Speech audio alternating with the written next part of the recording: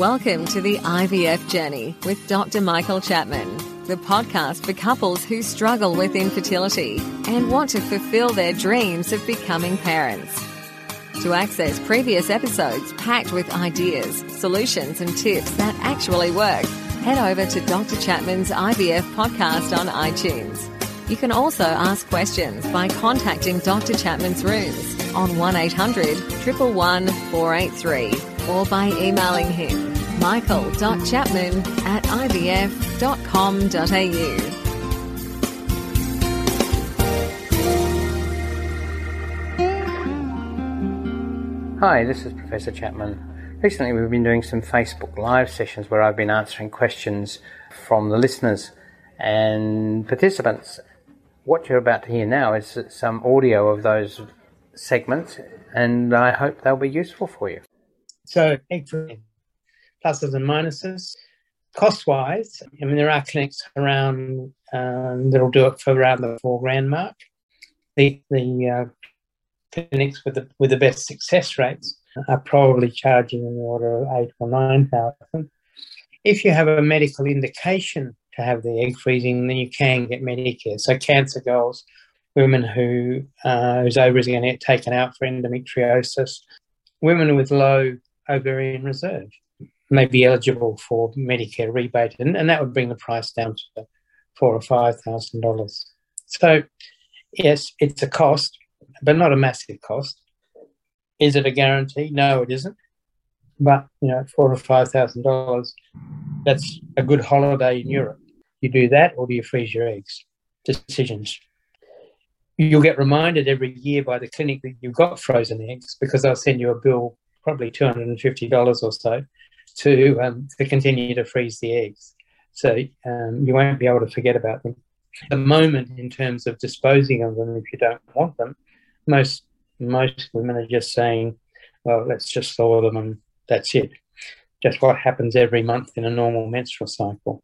Some women have taken the opportunity to donate those eggs to another woman who can't make eggs. And that's very, very altruistic and a great thing to be doing.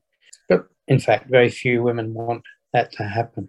So, egg freezing, topical, and increasingly being used by women who are thinking about planning for the future.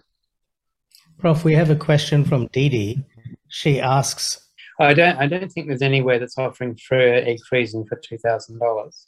I know there are some clinics that are in the high 3,000. There's one small budget clinic in Sydney that offers at that sort of range, but they've got an unproven track record. I would certainly be thinking of spending more money to make sure that you've got good quality egg freezing facilities with a proven track record. Yeah, when it comes time to thaw the eggs and inseminate them and transfer them, there's probably another cost of around $2,000.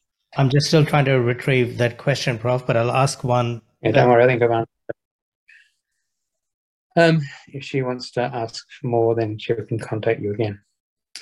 Sure. All right.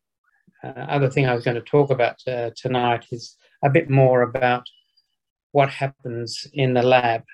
When we collect eggs, it doesn't mean you're going to get an embryo.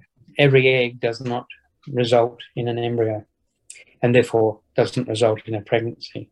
And from clinic to clinic, the results are very, very similar. And don't forget that you can access all the previous episodes by going to our website www.theivfjourney.com and select IVF Journey Podcast from the navigation menu. Thank you for listening to the IVF Journey with Dr. Michael Chapman, the podcast which helps couples negotiate their way through the IVF journey, all the way to parenthood. You can also ask questions by contacting Dr. Chapman's rooms on 1-800-111-483 or by emailing him michael.chapman@ivf.com.au.